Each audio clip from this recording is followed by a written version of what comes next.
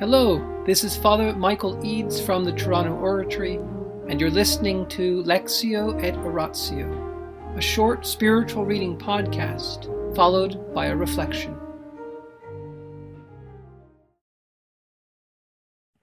The Life of St. Philip Neri by Antonio Gallonio, Section 9, Chapter 110.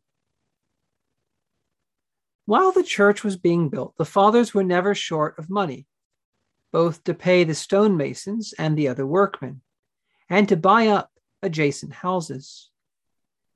The expenses were heavy every day during the building, and the total sum amounted to around 70,000 crowns. Apart from the money which Cardinal Pietro Donato Cesi contributed to the work, as we shall recount in due course. The project progressed well, aided by our excellent pontiff and many of the citizens who freely donated funds in their devotion to our Holy Father and their reverence for God. Gregory XIII himself spontaneously invested 7,000 crowns in the building. Construction of the church proceeded without interruption, as the fathers never ran out of money, and God kept them continually supplied. In a very short time, around about 2 years, it grew to the shape and size you can see today, splendid in its workmanship and its appearance. And so the church was dedicated to God under the title of the Blessed Virgin and St. Gregory the Great. I must not omit to tell you what happened to the fathers during the building of our church. Some of the locals could not abide our building a church near them, till the devil worked them into such a fury that they began to throw stones and other objects at Giovan Antonio Lucci, a priest who was clerk of the works, as well as through the windows. God protected his priest, and Lucci suffered no harm, which he contributed to the prayers of the Holy Father.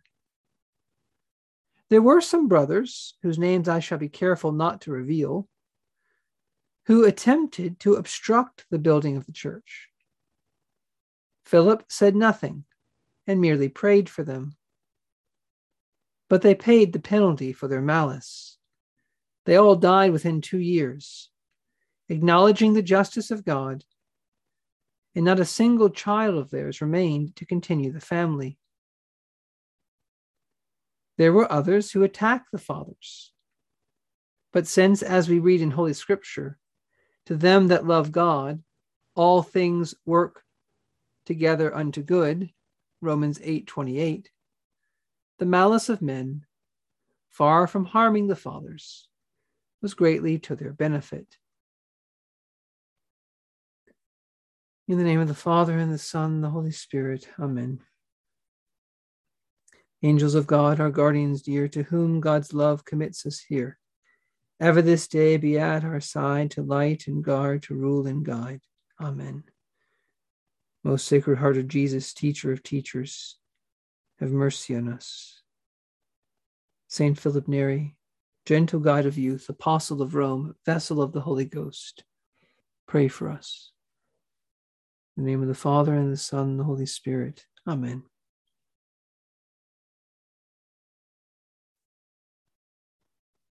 The malice of men, far from harming the fathers, was greatly to their benefit.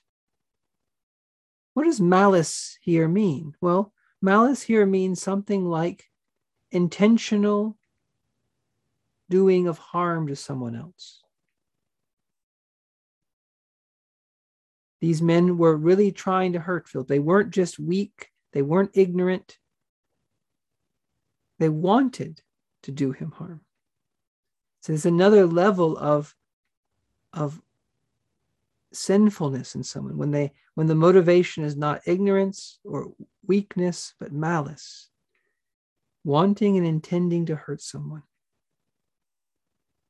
Well, where do we see that in the Scriptures?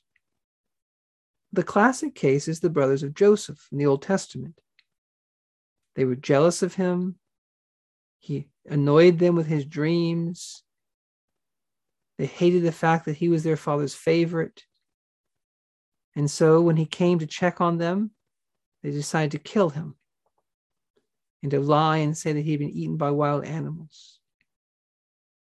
And later they decided to sell him into slavery, at least make some money, pretend like he had been killed.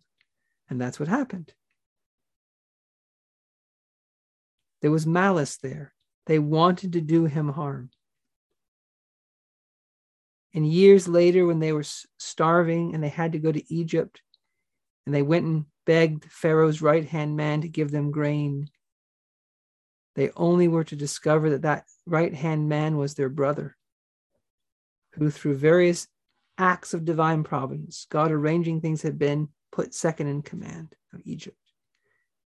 And when their father died and they feared that then he would get his revenge, he said, "You meant evil, but God meant good so that many people would be saved. You meant evil. You had malice, but God meant good." And he loved them even more because he saw that through them, he was put in a position to interpret the dreams of Pharaoh, see the famine coming, store up for 7 years, and that many people were saved through their malice. And so the saints, like St. Philip, they live by this truth.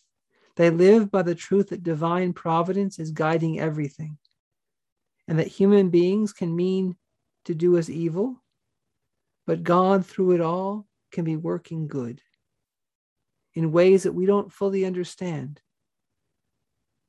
You meant evil, Joseph said, but God meant good so that many might be saved. Your evil put me here in Egypt, he was telling them. Without your malicious thing, I don't know how I would have gotten here. If I hadn't been here, what would have happened? Very similar with the cross. Those who crucified Christ meant evil, above all the devil orchestrating it all. But from that evil, God brought great good, the greatest of good, the glorification of the human race and our salvation. And so let us not be discouraged. If we're trying to do something good for others, like building a church, setting up some religious thing, trying to do something for our families, and we face opposition, bitter opposition, angry opposition. If we really think we're doing what the Lord wants us to do, then we have to live in trust that all things work for the good of those who love God, and that this evil intention of these people will somehow be turned around. Jesus, we trust in you. Jesus, we trust in you. St. Martin de Porres, born out of wedlock, rejected by your father at your birth, pray for us, that through our sorrows and our being rejected, our being injured, we might realize that God will bring great good for our souls and the souls of all those that we will help through our understanding of suffering and disappointment. In the name of the Father, and the Son, and the Holy Spirit. Amen.